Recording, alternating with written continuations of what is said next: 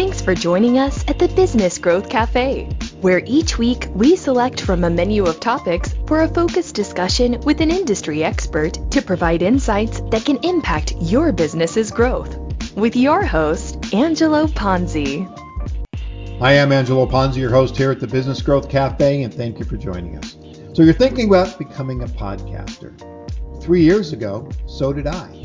And here I am with 130 or so episodes under my belt and on a variety of platforms: iTunes, Spotify, Google, Amazon Music, pretty much anywhere you can listen to a podcast, my show is there.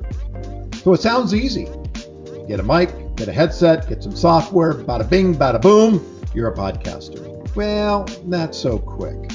As of February this year, 2021, there are over 1.7 million podcasts and 43 million episodes. That's up 500,000 active podcasts that were only just 2 years ago. So 500,000 to 1.7 million. But like sports, there are a few shows that reach the top for those athletes to be successful. And it takes time to really get there. It's tenacity, it's about having great content, and it's about commitment to really making it work. So today on my show, I have Jeremy Slate, founder and CEO of Create Your Own Podcast Life and Command Your Brand, to help navigate building your network and business through podcasting. So don't go away. We'll be right back. It's time for my commercial break. My company, the Ponzi Group, provides consulting, interim, and fractional marketing and leadership services with a focus on the strategic and analytical side of marketing. We take a holistic approach to driving business growth. Consider us your marketing architects. We use research to gather the necessary insights from your customers, prospects, the competition, and the marketplace to develop fact-based approaches to building effective and efficient growth plans. And, much like a general contractor, we partner with internal teams or carefully selected, vetted individuals and organizations to execute the strategies and plans, as well as provide oversight and management to ensure we stay on brand and plan. To learn more about our services, visit theponzigroup.com. As I mentioned, I have Jeremy Slate, founder and CEO of Create Your Own Podcast Life and Command Your Brand, to help us navigate building your network and business through podcasting and what it's like to become a podcaster. Jeremy, welcome. Hey, Angelo. I'm really excited to be here with you, man. I'm happy we connected. I think maybe your publicist was chasing me for a little bit, and I'm glad she did. I need a publicist. I used to have someone who helped me do a lot of this in the beginning, but when I left the studio, I used to record in the studio and then doing the home thing. It Sure. doesn't really make sense for me at this point in time, but it definitely is, organizing the podcast and producing them and editing them and publishing. I mean, it's a job. Oh my gosh, yeah. Yeah, and so anyway, but I appreciate that she did. So why don't you give me a little background on you and your, obviously you have a podcast, but you also have a business. We're going to talk about a lot of that today, but why don't we start off by, framing who you are so the audience has a reference point. So, how I ended up here is kind of weird. So my background is I have my master's in early Roman Empire propaganda, not a very applicable skill in the world of getting a job. Sorry for laughing. And I get that reaction every time because they're like, "What were you thinking?" I was like, "Well, I wanted to be gainfully unemployed when I got out of school." So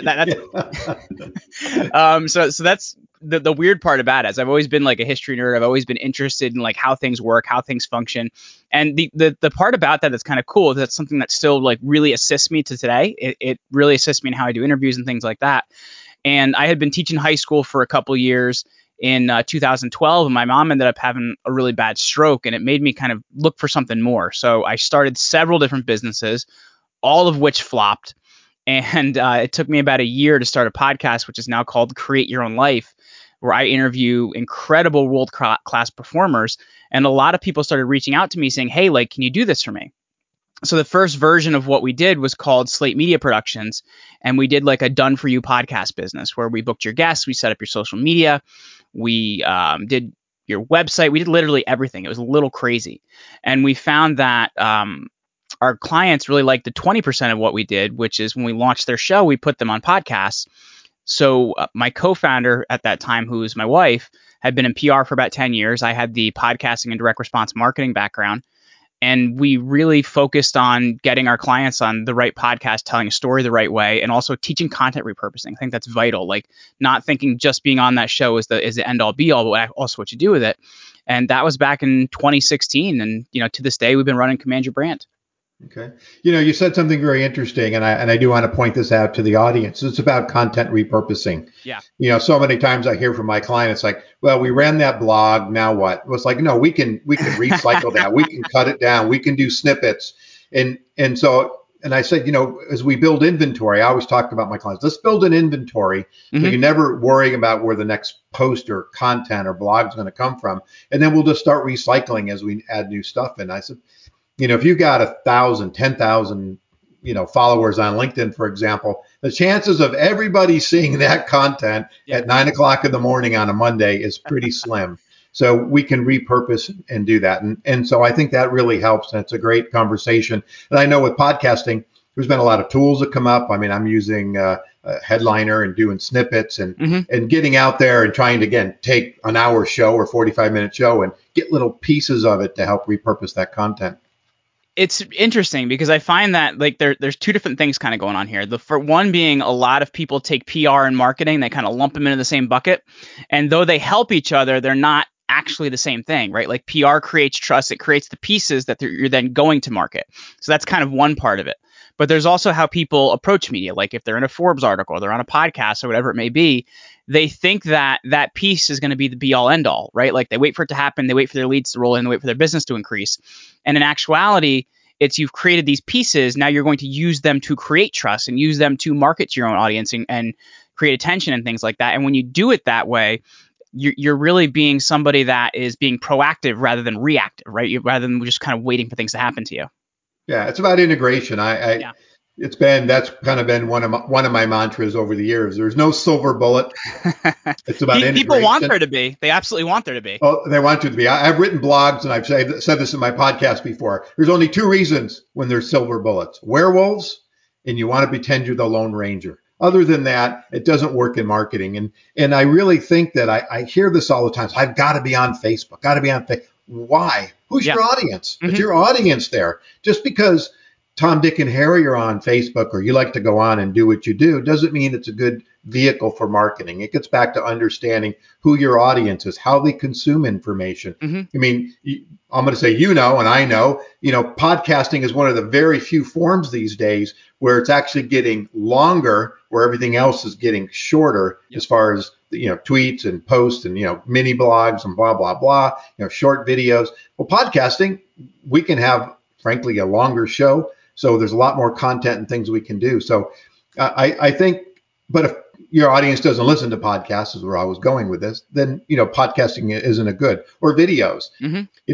Some of the customers I deal with, some of their audiences are, well, I'll say IT engineers, older folks, and they want case studies, that they can download and PDFs. Well, if I'm throwing videos at them, they're not going to listen. They want something tangible. So it gets back to understanding your audience, and as we do in our podcast, making sure that we're staying true to our concept, which is mine is about business and business advice, which is my next question. When you've been growing your business and actually even growing your podcast, we're going to talk a lot about podcasting today. What keeps you up at night? Wow. What keeps me up at night? Well, I think one part of it is and it's funny because I just interviewed a guy about the early NFL and like why it did so well, because the owners focused on making it a better product and not really worrying about making money right away. And for me, like, I'm maniacal, man. I'm always trying to worry about like, how can I make this process better? How can I serve the customer better? Even when it looks perfect on the surface, I'm always trying to see how I can make things better. And I guess it's a little bit of the perfectionist in me, but that's honestly what keeps me up at night is how can I do a better job than I'm currently doing? And how can I service more people than I'm currently doing? And how can I do it faster? Because I think a lot of times, it's when you bring speed to the game, it's what really changes the game. It's the people that focus so much on, like this has to be right and this has to be perfect. And that's where it's kind of weird because those two parts of me don't really get along. I'm kind of like, Two-Face and Batman here. One side wants things perfect, the other side wants it fast. But really, that's what keeps me up at night, man. We want to grow faster, but at the same time, I want to make sure I'm doing the best job for clientele. Sure. What do you think what is the best business advice you've ever received, and then also given if it's different? For me, it's honestly that it's I read a book called the 10X Rule, and Grant Cardone talks about the idea that it's going to be 10 times the amount of effort, sometimes even 100 times the amount of effort that you think it's going to take in order to get something done. So that's been the best piece of business advice I've brought to every single thing I've done. Like I've done 10 times more, I've done 100 times more, I've done as many times more than what I think it'll take. And the crazy thing about it is sometimes you'll take that action and you'll find out that even makes you come short. So really, it's about taking the most amount of action you can take to make things get things done. And I find that being the same piece of advice I often give to other people, because I find, especially for new salespeople, the estimation of effort of what it's going to take to get a sale or to get a close is so low, right? Because they talk to one person and they get discouraged, and you've got to realize, like, hey, and that's something I got from selling life insurance. Like I was willing to make 100 phone calls a day, 200 phone calls a day, because I knew that's what it was going to take to get it. But when you don't have that idea, it's really hard and really discouraging right away. Right. There's a chart that I use in some of my presentations, and it's probably a few years old now, but it's about prospecting and how many touches it takes to actually turn. And it's, the number's 12, 13. And I remember in my, I'll call them my younger years, if you didn't respond to me by 4, it was a screw you. I was done. And then when I saw that chart, it was like, holy crap, how many pieces of business did I lose because I bailed too early? Yep. And I mean, I think the number at 4 was like 80% of the people are already bailing, so your competition's getting slimmer because everybody else is getting out. And I think especially in prospecting in new business, I mean, you got to have a thick skin and you got to understand it's not personal and all those kinds of things, but you have to be as tenacious as all get up. Well, and it's when you say that too, there's a client now that's one of our best clients, has been with us for almost 3 years, I think, at this point. And I think she was on our email list for 3 years before anybody had even spoken to her. And I think that's what you have to be willing to put in the time, put in the effort, and realize how much communication somebody needs, because they're all in different places, right? Like your perfect prospect may not even know they need what you sell yet. They may not be in a place in your business to buy it yet. So like just understanding you got to keep showing up is vital. Yeah, absolutely. Now, you mentioned, I think it was 2016, you said you started your podcast. And I don't think you said this, and if you did, then I wasn't listening. But why did you start podcasting? So I started our company in 2016. I started the podcast in 2015. And actually, that was the second version of the podcast. The first version I started in 2014. And because I had failed at network marketing, I had failed at selling life insurance, I had failed at selling products on Amazon, like buying them from China and selling them on Amazon. And I was kind of like, well, what else am I going to do? So I had taught myself how to build websites from watching YouTube videos, and I was working at a friend's web design firm. So like my day-to-day bills were covered, like it wasn't a big deal. And I needed something, though. I needed like an ability to create, an ability to get out there, an ability to reach. So I'd been listening to podcasts since about 2009. I had a college professor that had introduced me to a podcast called The No Agenda Show, where they basically just made fun of the news. And I still listen to it. Actually, that's what I was listening to right before you and I got started here. So I've been a huge fan of podcasts, and I always had told myself, like, hey, I can do this. So in 2014, after all these things not going right, I just started to start a podcast called Rock Your Life, and it was horrible, man. Like, because it was like life coachy, which I am not. I'm the furthest thing from. So it just wasn't very good. And I had about maybe 150 downloads in about 90 days of doing the show, so I quit doing it. And it wasn't until 2015, November of that year, actually, that I took this more seriously and was like, how can I make a really big impact and how can I approach this? But it was because I had been somebody that loved it, had failed at a bunch of things, and I just kind of needed a creative outlet, honestly, and that's kind of where it came from. Okay.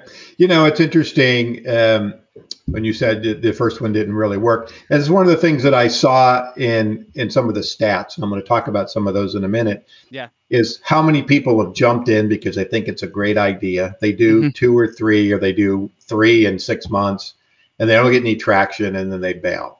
And I think there's a lot of folks that think it's just easy. to just hop on and start talking. And I'll speak from a guest standpoint. I mean, I've had some guests where you're going, oh my God, this is going to be a really interesting conversation because they're reading notes. There's not fluid. They're not comfortable. and so, I literally had somebody the other day say, hey, can you teach me how to be a podcaster? So I said, let's get on, let's talk. And I was like, man, it was whatever you were interviewing, no offense to the person that did it, but it was boring as hell.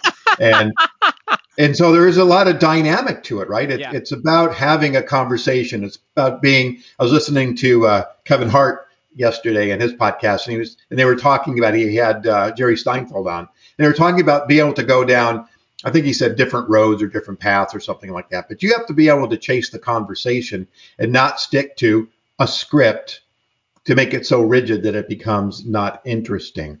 So what has been the biggest challenge for you in growing your podcast? Well, number one, I just want to hit on what you just said because it kind of flows right into this, and that's learning to be a better interviewer. So for me, like, I've always researched people that were really, really good at it. Like, I've learned a lot from how Larry King interviews. He's been an incredible interviewer. I've learned a lot from listening to Paul Harvey over the years. I've learned a lot from reading, listening to old tapes of Walter Cronkite. So for me, I've listened to people that are, and so the one that's a surprisingly great interviewer is Oprah. Like, listening to a lot of these people and how they ask questions has taught me a lot about incredible conversations. And really, in my mind, that's what a great podcast is. It's having great conversations and really, making a big impact. And realizing it's going to take you a lot of conversations to get good at it. Like, it took me 200 conversations to feel like I was even decent at this, right? Like, it took me a really long time, and now we're over 825 episodes at this point. So I've gotten a lot of practice in. So that's kind of one part of it, is really having a great show that people are interested in. And I think that's kind of the first step to really growing, is what makes you different, what makes you interesting, how are you perfecting your craft, because you want this to be something people want. And once you have that idea, once you have differentiated, then you can kind of start putting it out there and talking to the right people and getting out in the right places. And this goes back to what you said earlier about realizing where your audience is, right? Like, I'm not on Snapchat because personally I think it's dumb. I'm I haven't been on what is that other one where people sing music? TikTok. I'm not on TikTok. I think it's dumb. I've been a little bit on Clubhouse, but I don't have a ton of time. So, like, you find out where your audience is and you really talk to them there with the content that they're telling you they like, right? By what they create and what you create and what they listen to is a survey point. So you create more of that and you get it out on those right platforms. You don't have to be everywhere. You know what I mean? Like, I think people think you need to be on every single platform, and that's just crazy. Yeah, and as we talked earlier, it's a lot of effort to nurture all of those. And I always tell my clients, when it comes to their social programs, is look at, you're on 5 or 6 different platforms. I went to them. Number one, you haven't posted in 6 months on this one and 2 years on that one. So you're not really on them. Let's get rid of them. Let's only focus on a few. And I think that that's the same for getting your podcast out there. And it's a challenge. It takes time. I mean, you got 100%. 800 podcasts, 2015. I started mine. Just started my 3rd year. So you are number 132. Wanted to let you know that. Woo! And, but it's a lot of work. I do it once a week, and it takes time. It takes time to grow an audience. It takes time to get people to understand and to listen. And I know when I get people engaged, they stick around, and it's fun, and I have fun, and hopefully you're having fun, and people that listen have fun. Yeah. Right. Now, there's certain tools, as we're talking about kind of continuing this conversation. I mean, you've got some PR work going on, but for people out there thinking about podcasting, hopefully we're not scaring you away, but just don't go buy a microphone and a headset and get some software and think you're going to be a podcaster. Or you could be like me the first time, man. Just talk at your MacBook without a microphone, and then hope people can actually understand what you're saying. Hello, I'm on a podcast. Well, it's funny. So my very first, I'm doing it in a studio normally because I really like that dynamic of having people in the room. But my very first remote was with a gentleman in New York. And I said, hey, I'm not going to come in the studio. I'm just going to do it from home. So we did Zoom, and we had the conversation. Sounded okay. But what was happening is I had him on my big screen. but I didn't know. So I didn't change my microphone. So I was actually using the microphone on my closed computer, the camera, but he had dialed in. Oh no. And so every time when I got the video back, every time he spoke, it went to a phone number. I was completely muffled. And to this day, it was my first remote and my worst remote. Mm-hmm. I actually felt so bad. Once I got better at editing and stuff, I actually went back, pulled it out of the archives, and re-edited my entire side of it. Yeah. And got rid of the video, but just did audio. And but yeah, I mean, it's a learning experience. But you got to kind of try some things too to know that. Like if you didn't try that first video interview, you couldn't be doing what you're doing now. Like for me now, like for the last 6 months, I've been using like a DSLR camera for our video. So like the hardest thing is, I have a camera up here, but I got to make sure I'm actually looking in the lens so that you see my eyes and it's not weird. So like, but if you don't try these things, you can never upstep what you're doing. You know what I mean? It's just like with you using Zoom. Yeah, well, and that's frankly the hardest. So normally I've got a remote camera, and it's usually sitting on top of my screen, which means I'm doing this. And so I'm actually now started doing it on my laptop. So my camera's right in front of me, trying to get that eye contact because, you've seen if you've been on Zoom meetings, people are talking to you, but they're looking over here and it's all, wonky. And especially when you're using video on your podcast, you want to at least be looking at people. Yeah. And the cool thing, when I was in the studio, we had 2 cameras that were crossed so we could kind of get people going. And anyway, long story short, but from a marketing standpoint to really push your podcast, what kind of platforms or tools or strategies have you used and what have been successful for you and what's not? So we've been concentrating a lot on LinkedIn, really, and I'm honestly curious if that's something you've been doing as well, because I've been following a guy for a long time named Josh Fector, and he'd done some really, really great things on LinkedIn, and he kind of pushed it a little bit too far, so he's like kind of banned from the platform now at this point. But one of the things that I had really taken from him was writing long form written content on LinkedIn, because they give you about 1,300 characters. And what I find is you tell a story through that and you skip lines in between because it's mobile friendly, meaning it can be read easier on your mobile device. And I tell some really incredible stories because you get 3 lines before there's a button that says see more. So you really have to get something really good in those first 3 lines. So like an example of that was I had a guy on one time that won a gold medal in the Olympics. So I gave a stat of the number of people that would actually ever make it to the Olympics, like the average person, then the number that would ever win a medal, then the number that won a gold medal. People are kind of like, wow, that's incredible. So like it's really kind of got you grabbed and you want to read the rest of the story. And then people are actually interested to check out the podcast episode. So that's one part of it. The other thing that we've concentrated on as well is I do a lot of like viral style videos. We have a template that we use in Adobe Audition that puts on it like the, like kind of the headline on top and things like that. And then we run it through Headliner to put the large captions on it. And we do we do them like larger. So it's like the font size like 30 because you want to have it like nice up and big in front of somebody's face. So we do those as well. And those do really, really well on Instagram stories and also on Instagram posts as well as Twitter. I'm very, very active on Twitter. So things do really well over there as too. So that's been a lot of it, what I've been doing there. I honestly have seen, and you had mentioned earlier, like, hey, do you have to be on Facebook? I've seen my Facebook stuff like do nowhere near as well as it used to do, unless I'm paying for advertising or something. I just even on my personal profile versus my fan page. So, but what we concentrate on there is a lot of very visual things.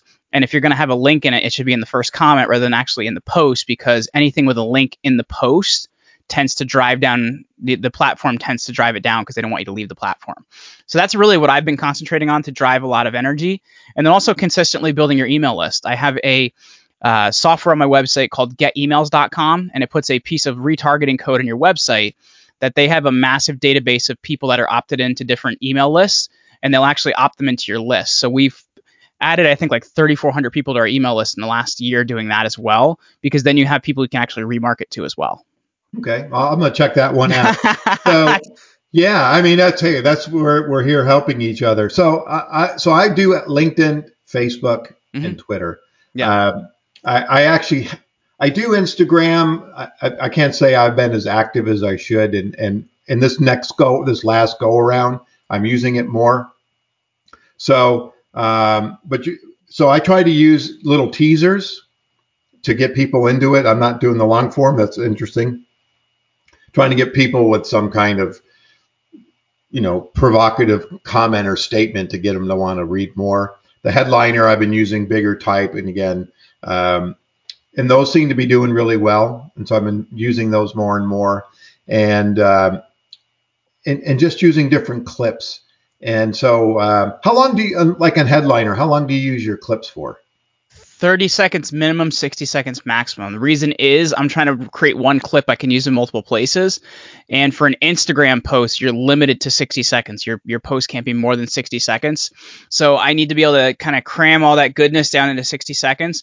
And there's some interesting stuff you can do for that, right? So like when we're editing, we'll do like the cut editing, right? Where it just kind of goes 1 to 1 to 1. So it's like, the transition isn't smooth, but it creates the effect you're trying to create. Mm-hmm. And then we'll also do as well. You can do this in Adobe Audition. You can turn the clip speed up just a little bit where it's like not noticeable that you sped it up, but it'll make it fit. So like you can turn it up to like 103% or 104%. And that'll take off 4 or 5 seconds, but it doesn't noticeably speed up the clip. So, we're trying to do whatever we can do to keep them 60 seconds and under because of trying to use them in many places. So, you're using Adobe Audition as opposed to for that part, yes, as opposed to Audacity and those kinds of things.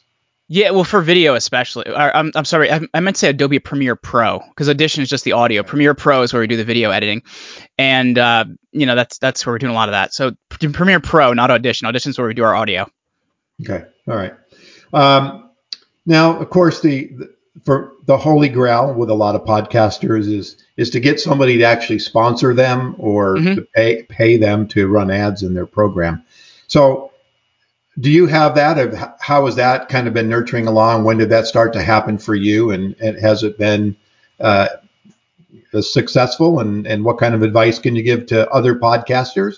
Give some advice to me, please. I'm on free. I get free therapy sessions too. I had a lady on not too long ago was talking about stress and dealing with stress and anxiety and all of that. Not that I have that, but at the end, I felt like I got a free therapy session after the podcast. So, but what about sponsors versus advertisers? Well, so the thing that I take a look at first off is you need to make what you're doing look really marketable. So from day one, we've actually used a lot of affiliate offers, meaning that there's products that I really like that will actually create advertising spots for them. So like, and the one that we still use off and on to this day is Audible.com's affiliate program. It's really good, and they actually pay you just to give somebody a free book, which is great. So what I'll do is I'll tell my audience typically the book I'm reading. Like, hey guys, I just finished reading Near Dark by Brad Thor. You can get that book, or so I'll tell people like what I'm reading, and then I'll basically like give that book away to the audience, and then for every person that signs up, we get $15. So that's been like, because the thing you have to do is you have to have those spots filled, right? Because it's much, and if they're just affiliate offers initially, that's fine, but it's much more marketable when you already have stuff there, right? If you're showing somebody a show that has no sponsor spots, they kind of, they kind of got you, if you know what I mean. Like they've kind of got you like in a place where they're in control. So if you make it look like, hey, you got a lot going on here, and you are, doing something with it, that's kind of the first step to making it go right. The second is we actually work with a company called AdvertiseCast, and they do a lot of selling of advertised spots on our show, which is really good as well. And the thing I tell people as well is if you're not a really big show, like decide what the amount is that you're willing to take to, because it is going to disrupt your show flow a little bit. So like you decide what is the amount that you're willing to take to do that. So for some people it's $50, it's $75, whatever it may be for those sponsor spots. And you can do a flat fee per episode, because typically out in the advertising world, they've tried to apply to podcasting the same thing that's applied to radio, which is the CPM, or cost per mil. Mil is Latin for 1,000. So it's for every 1,000 views, you get a dollar amount. It's low. It's like $15 or $20. So you'd have to have like 5,000 downloads to get 5 times, $15 or $60 for a podcast episode. So if you do a flat rate is what I initially did. And I said, hey, $75 is good for me. So that would be, for each open roll, we would do 2, we would do 1 mid roll. So for an episode, then we were making 75, 150 plus another 75. We're making $225 for an episode. And it was paying for a lot of things early on to help us grow. Now, as you grow, you may want to switch to more of a CPM model, or, the cost per 1,000 model. But for most people, you can do a really great job with doing a flat rate per episode, and that's very easy to do. And in that case too, whether you want to work with a company like we do, like AdvertiseCast, or make a list of the products that you really, really like and reach out to them too, because advertising on a podcast is a little bit different, right? It's more like a testimonial. So you want to actually be promoting things that you like and support. So for me, like, we've promoted our payroll company. We've promoted different things that we work for that we really, really like. And I think it really shows the integrity to your audience of what you're promoting. Yeah, that's a great point. Yeah, so I've been approached a few times, and and it was more of the CPM model as I was growing, and it just didn't really make any sense as an advertiser, come from the advertising world. So I've been actually currently putting together a package program, to your point, fee based. Yeah. For X, they're going to get a spot. For 2X, they're going to get 2 spots. Comments on my LinkedIn, those kinds of things to build it up to something. But what I started doing about maybe 6 months ago, I started running my own commercials in my podcast. So I usually do one up just before the guest comes on. I do the intro, I do a commercial, and then we start the podcast. And this way I can get to tell my story and get people to want to check out things more. That's a great idea too, because that's another one of those things, like having those spots filled. Like, promote your own company. Like, it's a really good idea to do that, because you want to have all those spots filled, because it's easier to sell inventory when the inventory's sold. You know what I mean? Other than like, hey, I could put you here, but there's actually nothing there. So people can kind of get that idea, and there's also creates this idea of scarcity. So I think that's really, really important to take a look at. Have you found and you mentioned it, when you stop in the middle of your podcast to run a commercial, I mean, it does break up the flow. I know when I first started thinking about podcasting, I was guesting on a friend's podcast, and he'd stop in the middle to run a little commercial break. But the second half was always kind of took us a while to get back going again. And so he stopped because he felt it was disrupting the flow. So that's why I've never thought about sticking something in the middle, just because. Well, it's also how you approach it too. Like, we do mid rolls, but all of our ads are pre-recorded and inserted after.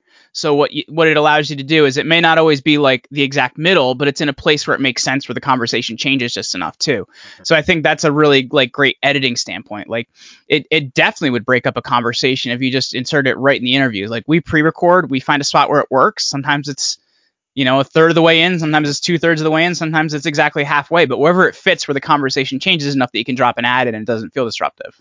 Okay, cool. Now, it is you, and I'm just going to say, you have noticed, and I certainly have, that all of a sudden there's been more companies trying to get people on podcasts. So I'm inundated every day with, I'm not kidding, 10, 15 solicitations. Sure. Then there's also the new charting organizations, so Chartable and Podchaser and all these different, trying to, tell you how you're doing, but if you spend more money, we'll actually tell you how you're doing, as opposed to, hey, I'm number, and this is true. I'm consistently number 1 in Zimbabwe, man. No. yeah. Well, you know what? I for some reason I rate really high in South Africa and Sweden. I cannot figure out why. Hey, man, I'd like to be popular in Sweden, man. That sounds fun to me. Yeah. Well, it's funny. But I was kind of doing okay there. And I interviewed a longtime friend of mine. I used to work a lot in the skateboarding and action sports industry. And so he was one of my clients, and we've always stayed in touch. So I interviewed him on the show, because now he's a VC. And he told me the story.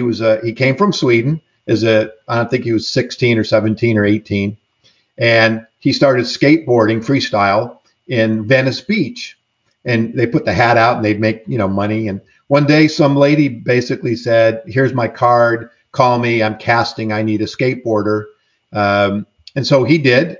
He won the job, and he is the stunt double for Michael J. Fox in Back to the Future. Oh, wow. And I've known this guy 15, 16 years, but I had never heard that story. So, man, I was like, talk about going with the flow. It's like, hold, time out. I got to talk about this, right? That feels like a Paul Harvey story, by the way. Like, you get to the end and it'd be like, and now the rest of the story. That was Tony Hawk. No, just kidding. Yeah. So when I look at the stats and where the number of podcasts, I mean, the latest number I saw was something like, 2.1 million podcasts or some number like that. And I know it varies depending on which organization you're looking at. Yeah. But it's broken down into categories. So I'm in the category of business, and I'm assuming you're in that category. But I'm actually in education, by the way. We see ourselves as like more like personal improvement and empowerment, I guess, is the way to look at it. All right. I got to check that one out. But for example, religion and society is the top. Culture is religion is number one. Society and culture is number two, and business is number three. But there's about 2 million podcasts. In the business side, half of them are not even categorized. They're just there. And then the marketing falls at marketing is 115,000 podcasts, 192,000 in entrepreneurship, and 88,000 in management. So it's interesting when I start to see notices like you were number 220 in marketing or in business management. I'm thinking to myself, are they really narrowing these things down? So what's your thoughts on how you categorize yourself in your podcast and the best way to do that to frankly reach the broadest audience and find the most interest? Well, so also like it also depends on like who you host with. And a lot of hosting companies let you choose like 3 different categories or subcategories, which you can do as well. So like we have 2 that we really focus on, like the first being education, and I think it's like self-improvement under that. And then we also look at business, and then we're also in business entrepreneurship is where we're at. So like those are our 2 kind of subcategories we're looking at. Honestly, if you want my viewpoint on it, find the smallest niche within the niche. You know what I mean? Like find the smallest subcategory within the category and go for that. Reason being is you're going to have a better shot at getting on a chart. And the reason you're going for charts is like, at least I know for myself, like when I'm looking for a new show, I look for other shows that are popular. So like you want to give yourself more of a chance of getting seen and getting visibility, and that's free visibility. And also at the same time, it's knowing what causes that change, right? Like what causes that ranking. And a lot of people don't quite know that. It's actually the number of new subscribers in a 24-hour period in ratio to your current total subscribers. So if you have a big daily jump, you can actually climb into a chart, if it's high enough in ratio to the others. And then it's kind of like a sliding scale. So that's the first thing. The second thing you look at is number of downloads, and then the third thing is number of views. So like if you can kind of push up really just subscribers, just get your audience to subscribe to your show, and you get a good bump, you can get seen. Getting seen gets you more eyeballs, which means you get more downloads and listens and things like that. So that's really what I'm telling people is look for the least competitive category within your category and go for that, because you just want to go for the better chance of getting eyeballs and getting seen, or earballs in some case if they're not doing video.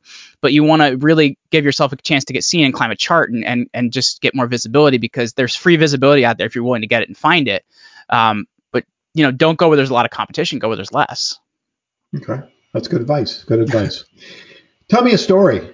Tell me a story of one of your clients that you have either done their media for or had them, got them podcasting, and tell me a success story. So we had a client in the real estate space, and this is my favorite story. And this was back in 2017. This was kind of early in our business career. And we put him on 16 different podcasts, and he was selling a $5,000 product. And he managed to, number one, like create a lot of relationships with hosts, because they'd get on and they'd like do some like JVs together and stuff just because they got along really well, because he always showed up as super valuable. So he made some great relationships. Number two, he sold $400,000 in products directly off podcasts. And then because he's like super smart and did retargeting of like all these episodes he's been on, like of retargeting ads, he did an additional, $100,000. So he did like, $500,000 off a podcast we put him on, in addition to making some really great JVs, which actually helped him to transition to that company and build the one he's now currently building, because it's making a bigger impact. So that's one of my favorite stories. We have a bunch of others. Like one of our clients 5x their company stock price, which was awesome. But like that's my favorite one, just because it was so life changing to his business, where he calls me and he's like, dude, like I had to look at our balance sheet, because I'm like, we need to do more of that. What were we doing? And it was working with us. Yeah. So talk about your media company a little bit. Yeah. So we've been talking a lot about podcasting, but you've got another side to what you do. So talk about your media company. So we really look at ourselves as the PR firm for the podcast space at Command Your Brand. And we kind of have this spin on what we do. We're looking at it for like, what positioning does a client need to get? 'Cause I think a lot of times people are like, all right, I just want to get on shows, get in front of audiences and whatever it is. And it's just not the right idea. We look at positioning, right? Because you could get a guest on a show, but if the vibe of the client and the vibe of the show aren't right, it's not going to be the right fit. So we really look at the positioning. We look at, the vibe of the client and the show, and that in itself can be a really great match, because you could put two clients in the exact same show, and if they don't align the right way, it's not going to be a great experience for the host or the client. So it doesn't really matter. So that's really the first thing we're looking at. We have a method that we teach called story, message, call to action. Your personal story, which ties to your 3 to 5 key teachable points, and then to what you actually want people to do at the end of an episode. Now, we talked earlier about people like seeming like they're reading notes from a podcast. Like, don't do that. But I'm talking about this in a way that, like, the transition of your story of transformation to what you're teaching to where you're going. And then the lenses you can tell it through, right? Because every show you go on is going to have a different lens. There could be a health and fitness lens. There could be I started my business and I'm talking about it lens. There could be, maybe I'm just in a media space lens. So you learn how to tell this story through different lenses, and you don't show up as somebody that's scarce. Meaning when you show up, you'd be willing to talk about every single thing that under that to help somebody, not to the point of overwhelming them, because there are some people you get on there like, oh my gosh, that was so much information, I don't think I can do anything. To the point you can empower somebody to actually do something. And then when they get to the end of that interview, they actually want to take action. And that's where the call to action comes in. That's something that's usually a tool, like either a PDF or something like that, that's going to help somebody actually further that relationship and get a win with you off of the interview. So that's really what we're teaching people to do. And then we also teach them what to do with that content as well. Because like there's lots of people out there booking podcasts, but there's nobody thinking about positioning. There's nobody thinking about what's going to happen after. And there's nobody thinking about like, what are you going to do with this content? Because there's two parts to every media interview. There's when you're on it and what you do with it. We want people to be effective with their media, not effect of it. But so many people want to be effect of media. Yeah, it's a great point. Yeah, it's making sure, and again, I'll speak for myself. And I developed the concept of what I wanted to do, and to me, it was the Business Growth Cafe was about you and I sitting across the table and having a cup of coffee, and having a conversation. There you go, and you had your coffee. Right on cue, by the way, and trying to stick to that. And so, when we're inundated with people trying to get on your show, you have to filter. Normally, for a while, I'd read some input and I wouldn't have a conversation with anybody. And now I'm starting to, as I did with you, because I need to at least have a feel for who they are. I mean, and maybe he's a listener, and I apologize if you are, but I got solicited by a gentleman who wanted to promote his wife, who had just written a book on menopause. And he thought it would be a great book and story to tell. And I was like, I apologize. I'm sure it is, but mine's a business show, and I can't in my mind find that doesn't really fit here, man. Yeah, I can't find that angle. And I've had people come. I mean, I did a show on human trafficking. That's interesting, though. It was really interesting, and there's a business aspect. But the hook I had was they also had a film festival that was about bringing awareness to it. Mm-hmm. And so I looked for those. I had one on suicide prevention, in the whole aspect of education and training. So I find the business angles that allows me to, do it with confidence and feeling good about what I'm doing. And I do a lot of solos. Do you do solo acts at all? So I do a solo usually once, maybe twice a month, because I do every Monday, Wednesday, and Friday I have an episode. And on Fridays I've been doing this for like 4 years, what I call Freestyle Friday. It's either an interview that I did elsewhere on social media. I've found all these like speeches out there in history that are in public domain because I love that kind of stuff. So it'll be one of those, or it'll be something I do as a solo episode, but it's usually once or twice a month that I'm doing those. Okay. Yeah, I've been usually about once a month, and I do enjoy them. It takes a lot of prep to do one the right way. So like, you're not kidding. You know what I mean? Yeah, it's not totally winging it. Yeah. I did one not too long ago. I saw a movie called The Ultimate Gift. And it had one of my favorite actors, James Gardner, in it. But, the movie, frankly, was like, it was so-so. But at the end, when they talked about the gifts that I didn't quite get during the movie, I went, wow, this is really cool. So I got the book and I basically scripted the whole thing out. And then I did a podcast about the 12 gifts and talked about gifts in the movie, but in the book, but also, I pontificated. So those are the kinds of ones I really like. I have a lot of fun doing those. We just did one called Grateful. What are you grateful for? And I had I did it on Zoom though, and I had all the guests lined up, and they called in or joined at different times throughout the podcast. Oh, And for the cool. first time, I had a host, and so we kind of fricked and fracked back and forth. And then people would dial in. We do our, what are you grateful for, and what do you think about the future, and goodbye, get off the show. And the next person came in, and about 8 people, and it turned out as a fantastic show, and really, really liked it, and had a lot of great comments on it. And just again, trying to do something a little bit different to take you out of the norm. But yeah, I mean, there's a lot of experimentation and trying to, be comfortable and have a conversation, and being able to, you said this way earlier on is, your first one, it was like you weren't really that good yet. You're uncomfortable. You were trying to learn how to, navigate it.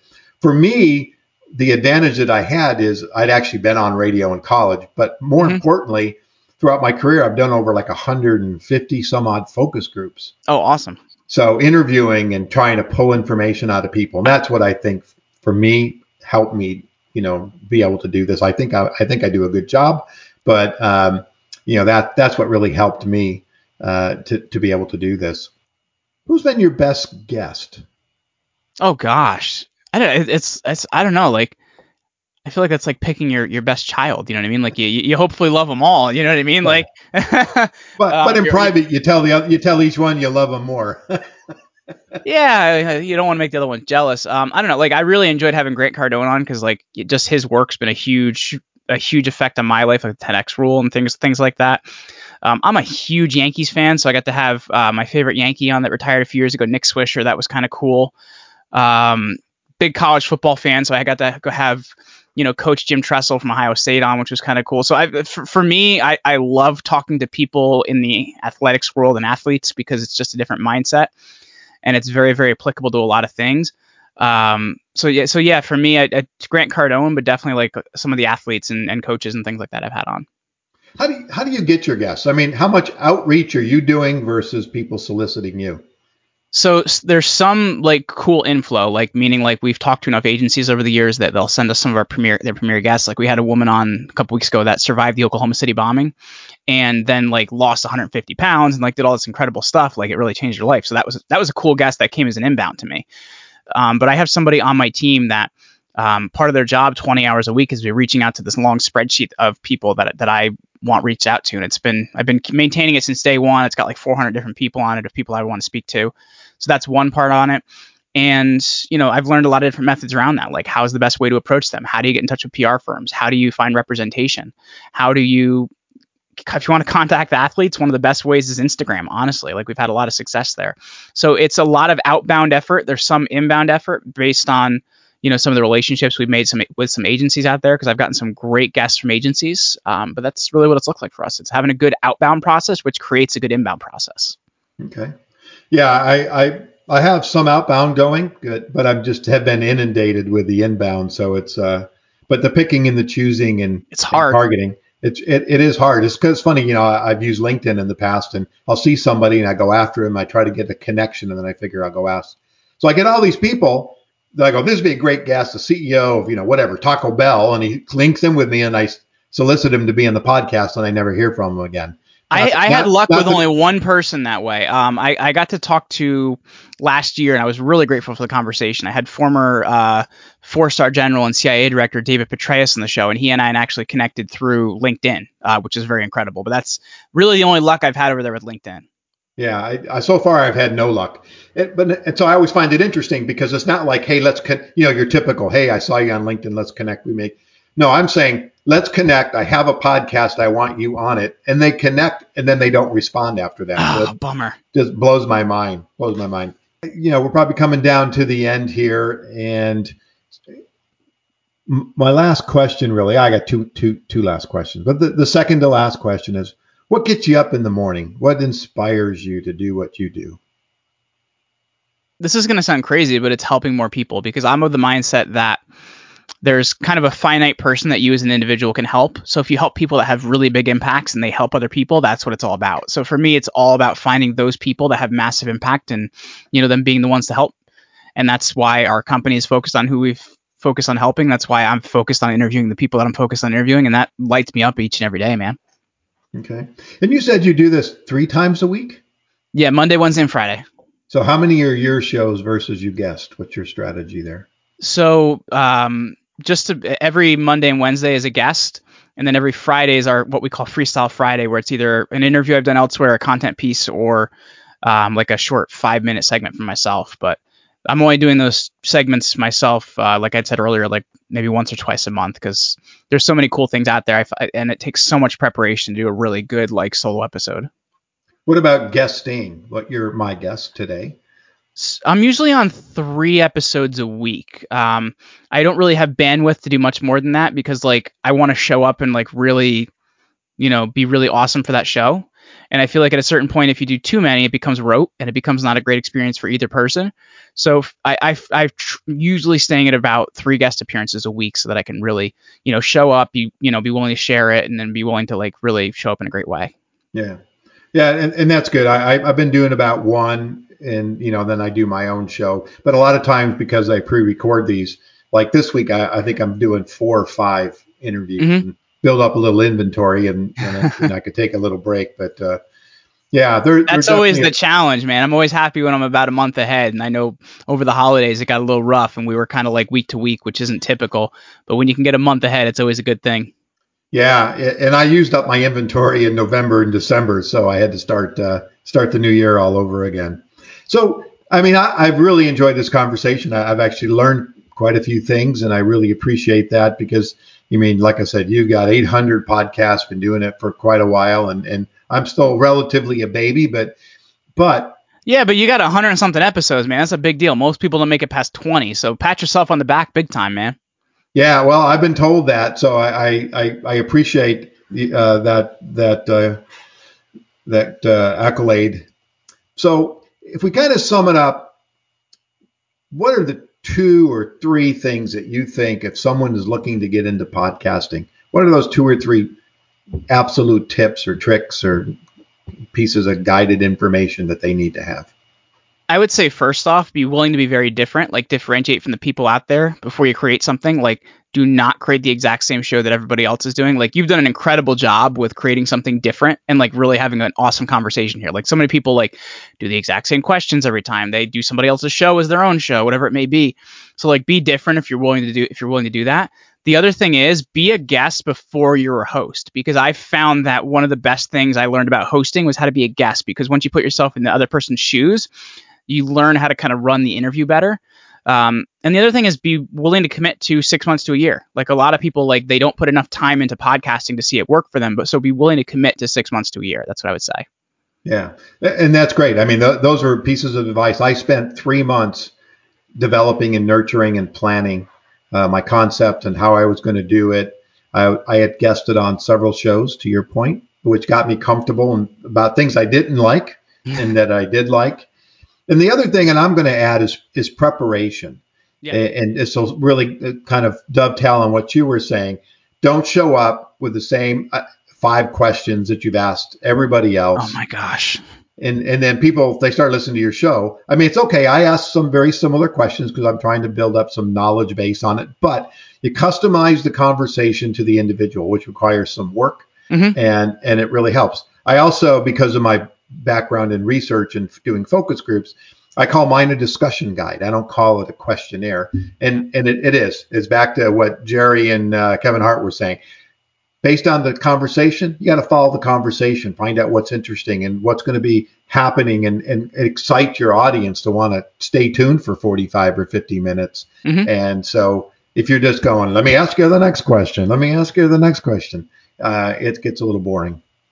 No, I would agree with that. Like I come up with 3 to 5 points of what I want to talk about in an episode. It's also a time factor as well. Like if somebody, like I've had a guest say, hey, I only have 25 minutes. So that means I do have to pre-write some questions because you want to cut out some of the discussion so you can actually get to the point you want to get to. So at the same time, it's kind of knowing like what the structure and what the time limits are as well. And, kind of preparing enough, not over preparing, but also not under preparing, because if you show up unprepared, it's going to be a horrible conversation. Yeah, exactly. I know with authors, it's always tough. They say, I'll send you my book. And by the way, the I can't read the whole book, man. But, yeah, send me the Cliff Notes, baby. Well, so what I like to do is I like to find like other podcasts they've been on that I really respect, and then I'll take notes on that. And I find that to be a really great way of doing it. And you can kind of have a really great conversation with somebody, especially an author, by just kind of knowing what's in there that way. I thought that was my secret. That's what I do. Well, that teaches you a lot too, because you learn about like when somebody answers, are they short? Are they long? Like, do you have to steer them a lot? Because you'll see like a host has to steer a guest a lot. So like that can also teach you a lot about how you run your own interview. Well, and that's back to the personality. If you and I hadn't talked, or some of my other guests, I wouldn't know their personality. But to your point, by listening to other podcasts, I get to hear how the cadence is and what's going on. And, if it's a short answer and it's done, I was always taught when I was on the radio many years ago, it was like, there's no dead air in radio. So I think that in podcasting, can't have too much dead air. Of course, I can always edit it out in dead air, right? But because we're not live per se. But it's important that it isn't so monotonous in the way it runs, that it doesn't flow. I mean, just like you're having again, my whole thing was coffee shop, having a conversation. And that's how I continue to run it 3 years later. You know what's funny though, Angelo? Like one of the things that I found, and this seems like a simple thing, but like you kind of like just make a comment on what somebody says, and then you just wait and see if they say something else. Like you just wait like a couple seconds, because a lot of times people are just uncomfortable with like you said earlier, that dead air. People are actually uncomfortable with that. So they'll actually try and fill the air, and you get some really interesting insight when you do that. So like, well, based on what you just said there, Angelo, I learned blank, blank, blank, blank, and they go, and just pause, and they say something, and it ends up being where there's some real gold. Yeah. Oh, cool. A lot of gold in today's conversation for sure, and even some diamonds. I really appreciate your time. This has been fun. And thank your publicist for reaching out and getting you on my show. And I think I know my audience will definitely benefit from it, as I have as a fellow podcaster. Jeremy, thank you so much. Hey, thank you so much for having me, Angelo. This was a lot of fun, man. Jeremy, thank you again for joining me on the show. You can find out more about Jeremy at commandyourbrand.com or jeremyryanslate.com to find out about his services and his podcast. And hopefully you'll take a moment to check that out. And again, thank you for joining me here at the Business Growth Cafe today. Here's my commercial. If your business needs a CMO or senior level marketing leadership, but you're not quite ready for a full-time person yet, connect with me to find out more about my fractional interim consulting marketing services. You can visit theponzigroup.com, and there you can find a variety of resources, vlogs, videos, ebooks, and you can certainly connect with me on LinkedIn. I'm very active there.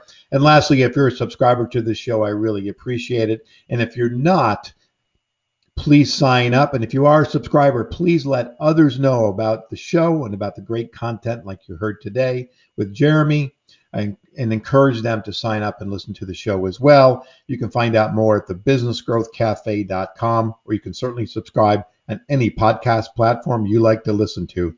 And don't forget, join me next week here at the Business Growth Cafe.